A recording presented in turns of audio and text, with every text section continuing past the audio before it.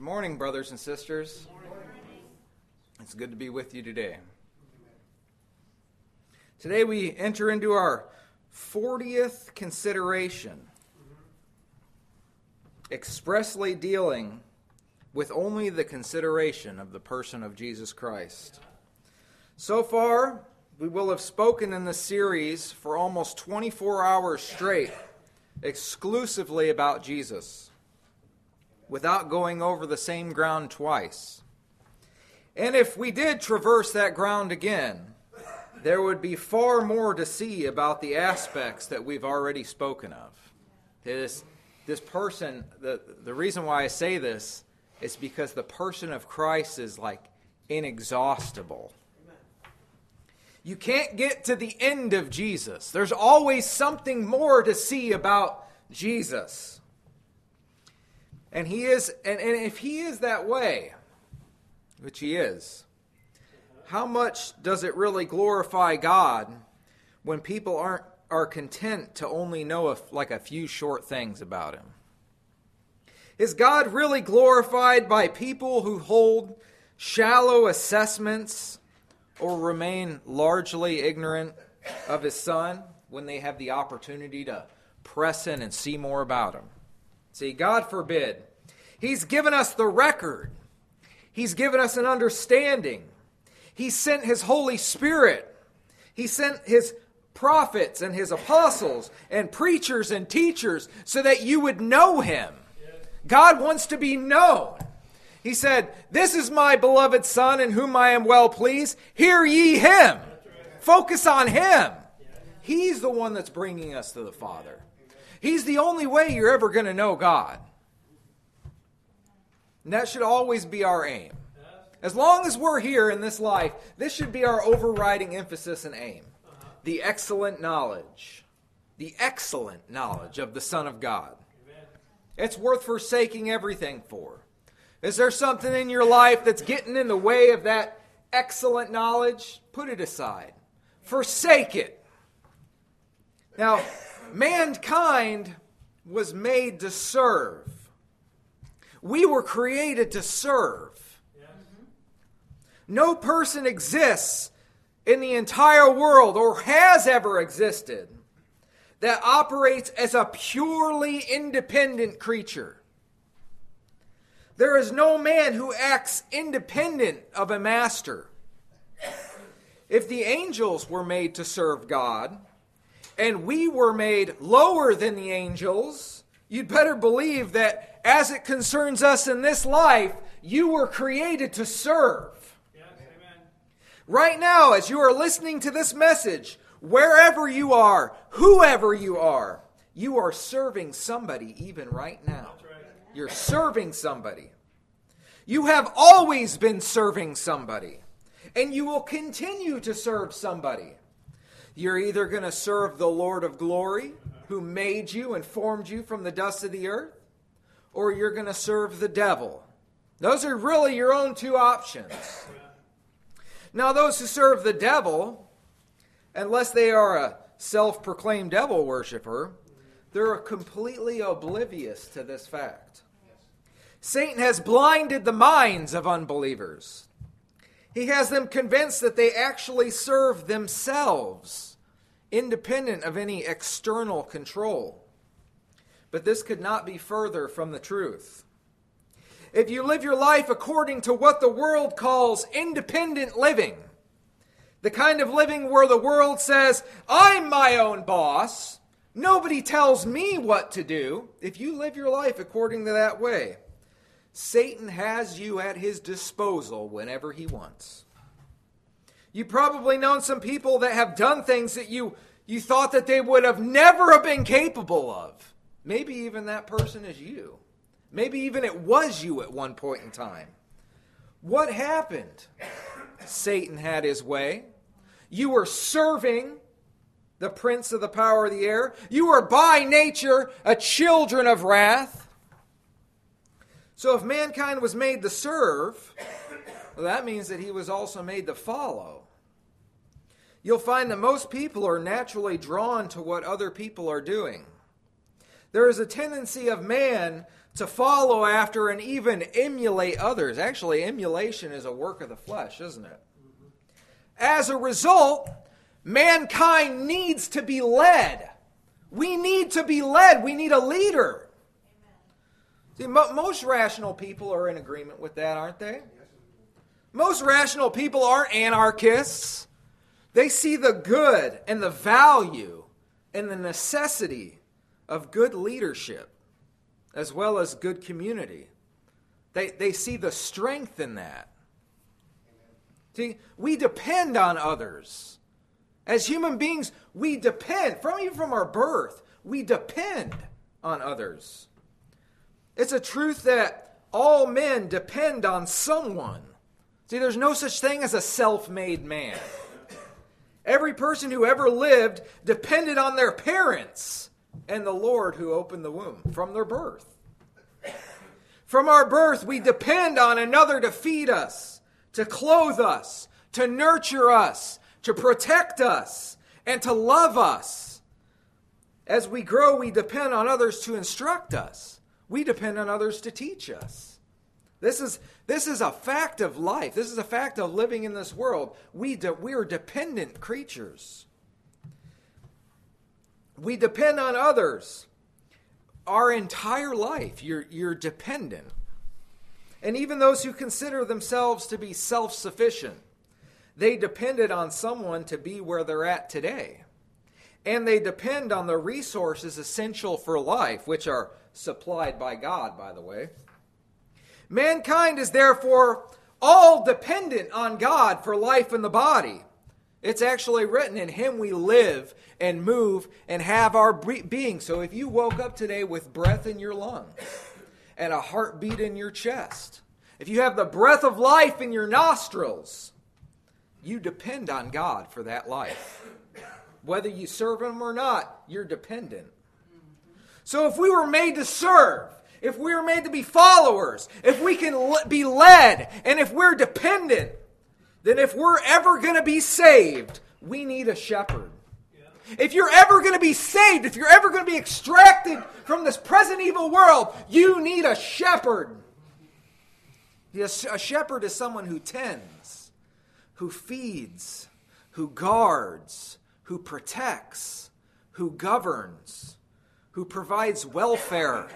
That's what we're talking about. Especially since we have an enemy. And we're not all-knowing. And there's things that happen all around us that we're completely oblivious to. There's dangers. There's unseen dangers. Praise God, He's given us a shepherd. But not just any shepherd. The Lord has given us a good shepherd. And today we're going to explore this blessed personage of our Lord Jesus Christ. That He is the good shepherd. He's given us a shepherd. It's been declared. He's been declaring this since the beginning. You want to talk about since the beginning of the recorded Word of God. Abel was a keeper of the sheep, wasn't he? And Abel was slain. Abel was the first slain shepherd. And Abraham and Isaac and Jacob, they were all keepers of the flocks, the fathers of the faith. Joseph kept his father's flock and provided and protected the people of God from famine, didn't he? See, God's been declaring this since the beginning. Moses kept the flock of God in the wilderness. And if you remember, he didn't shepherd the people Israel in Egypt, but he led them out, see, he led them out of Egypt. He didn't shepherd them in Egypt, he led them out of Egypt. See, these are types of our good shepherd. David, the only man in the Scripture besides the Lord who was a man after God's own heart, he was a shepherd. He was a shepherd of the sheep, and he had a care for his flock. But he wasn't just a shepherd, was he? He was a mighty ruling king. Saul killed his thousands, but David his tens of thousands, see? He was a wise and mighty ruler. And the prophet Isaiah prophesied. He said, "He shall feed his flock like a shepherd." See, this is from the beginning. He's been declaring this, see, from the beginning. Jesus said, "I am the good shepherd. The good shepherd giveth his life for the sheep. But he that is a hireling, and not the shepherd, whose own the sheep are not, seeth the wolf coming, and leaveth the sheep, and fleeth, and the wolf catcheth them, and scattereth the sheep. The hireling fleeth, because he is a hireling, and careth not for the sheep. I am the good shepherd, and know my sheep, and am known of mine.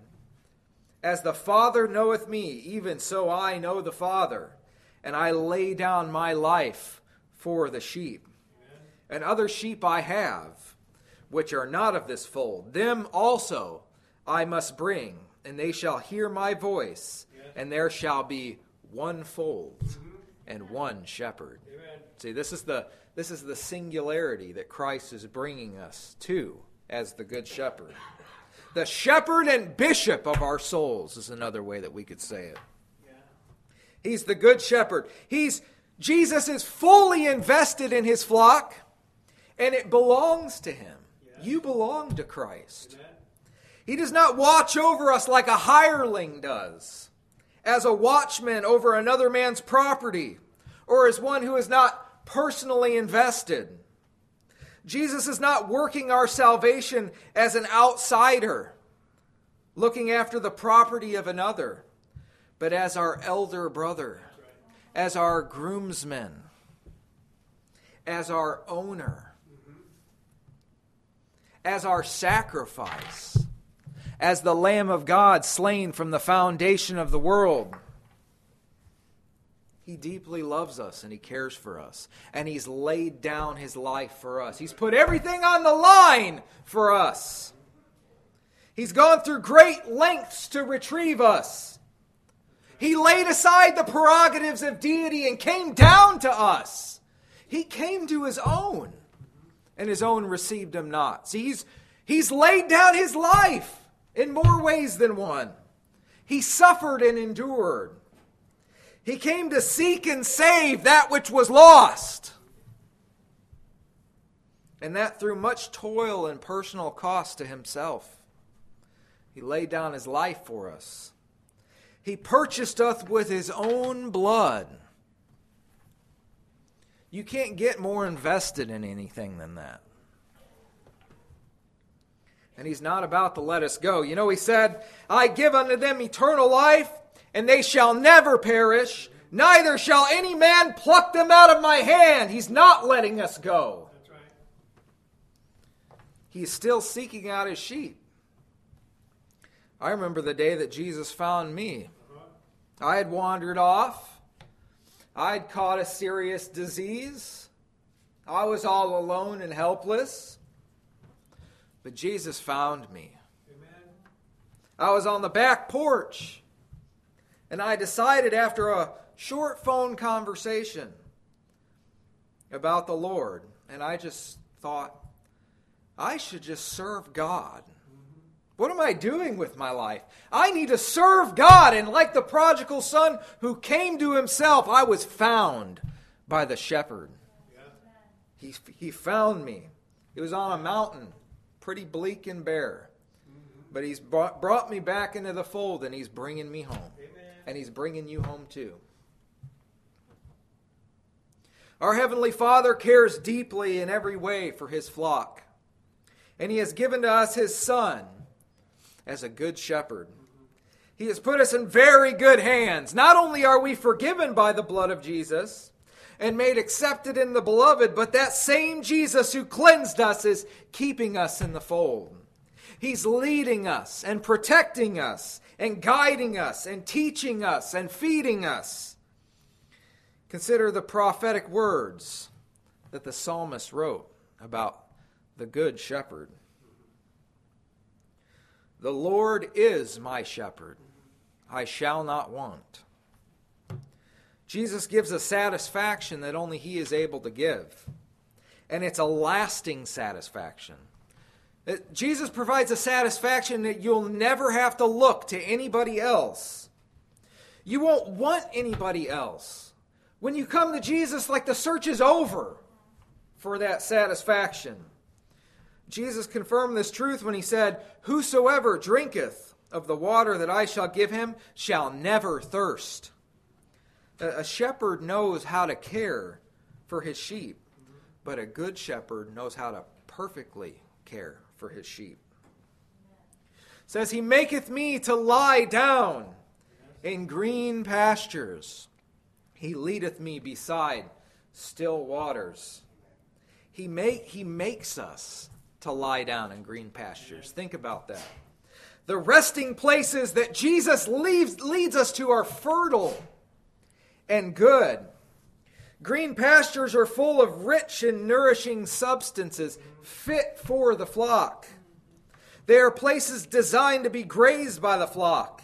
And those who stay with Jesus will find that He always leads them to places and makes them lie down in places that are good for the soul. Where we can lie down, not in a state of inactivity. Jesus doesn't make you lay down in a state of inactivity, in idleness, but in an abiding. This is an abiding state that He makes us lay down in. As the branch abideth in the vine, see. It's a resting place in God, see. Not only does He make us lie down in green pastures, but He leads us beside the still waters. He gives rest for the anxious and restless soul. Proper considerations of Jesus will never lead you to an inner agitation and turmoil. That's not the inner path that Jesus leads you on. He leads us beside still waters. That's the inner place where Jesus leads us. I understand that we've got to pass through some rough waters, but these rough waters are not these waters. This is an inner peace. Yes. Amen. While the storm is raging on the outside, there is a place He is leading us by faith that is calm and stabilizing. It's a peace that passes understanding. He's the Prince of Peace. He can command peace. He was the one, remember, He could just speak, "Peace, be still," and the storm would just stop. He's a good shepherd, and He's leading you in places like that. We can trust Him to do this. He's the good shepherd. You can put your faith in a good shepherd. Amen. He restoreth my soul. As we follow Christ, we are not only nurtured and protected and led into the peaceable way, but we are transformed. We're actually transformed into the same image from glory to glory, transformed by the renewing of your mind. The outward man is perishing, but the inward man, see, is being renewed day by day. See, this is the ministry that the shepherd has. There's a restoration ministry that the shepherd has to the flock. He leadeth me in the paths of righteousness for His name's sake. Amen. The sheep follow the shepherd and follow closely. See, we're following the shepherd closely, not at a distance. We're following Him closely. Those who stay with the shepherd are always led to do the right thing. Why? Because He leads you in paths of righteousness. He leads us to live righteously in all aspects of life, as an exhibition of the manifold wisdom of God. See, this is glorifying to Him. When He leads you in paths of righteousness, it's for His name's sake. This is an exhibition of the wisdom of God at work. It's glorifying Him to the universe of created personalities who desire to look into these things that the Lord's doing. Jesus has been entrusted with the flock by the Father, just as Laban required the flock at the hand of Jacob, remember? The Father requires the flock at the hand of Christ, of which Christ is declared, "While I was with them in the world, I kept them in thy name. Those that thou gavest me I have kept, and none of them is lost, but the son of perdition, that the Scriptures might be fulfilled. Yea, though I walk through the valley of the shadow of death, I will fear no evil, for thou art with me. Thou art with me. Thy rod and thy staff, they comfort me." There is nothing that we can pass through with the shepherd in which we need fear. He will protect us from the enemy, even the last enemy, that is death. A shepherd is aware of approaching danger even when the flock is not.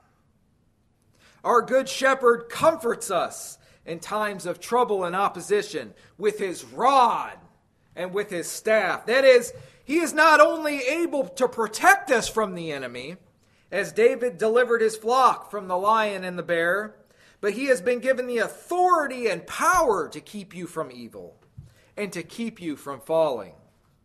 The rod and staff of Christ are a comfort to the people of God. Amen. It's a comfort to know that Jesus is over everything. That's comforting. That's right. And if it's not comforting to you now, when you're in the midst of the trial and you put your faith in Christ, it'll be a comfort for you then. Amen. Thy rod and staff, they comfort me. This is why Paul wrote with this persuasion. He said, "For I am persuaded that neither death, nor life, nor angels, nor principalities, nor powers," all things that you can't see, "nor things present, nor things to come, nor height, nor depth, nor any other creature shall be able to separate us from the love of God which is in Christ Jesus our Lord." Now that's confident. That's a statement of confidence. Amen. That's a statement of someone who's been comforted by the rod and staff of God. Amen. Those who stand close to him are not only kept from dangers without, but they're kept from dangers within. They're kept from sheep, from wolves in sheep's clothing. They're kept from going astray. "Thou preparest a table before me in the presence of mine enemies." The provision of God is not hindered by the presence of our enemies. The shepherding of the Lord is not hindered by the presence of our enemies.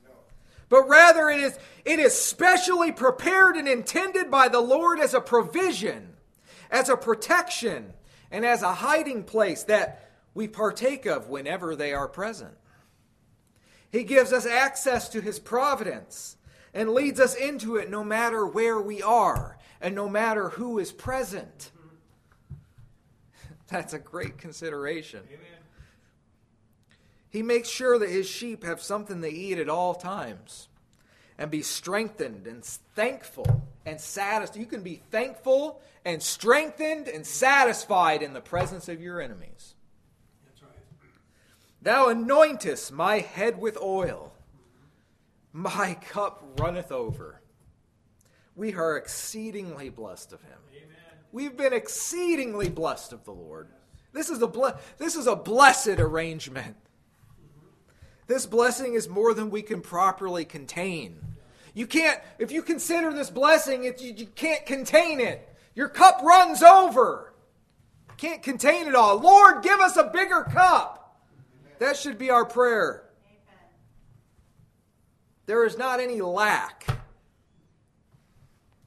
"Surely goodness and mercy shall follow me all the days of my life, and I will dwell in the house of the Lord forever." When you properly consider everything that I just listed, if you actually properly consider that, that will be your conclusion. Yes.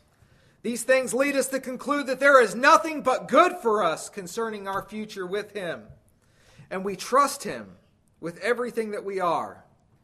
He provides us with an enduring confidence. He does all of these things because he is the good shepherd. We admit, as his sheep, that we are in desperate need of such a shepherd. That's right. Never at one time are we anything but wholly dependent on our shepherd. And I praise God for such a caring Lord as the Lord Jesus Christ, the good shepherd who laid down his life for us, who's provided us these things because he's laid down his life, who is 100% personally invested. We've got a faithful God.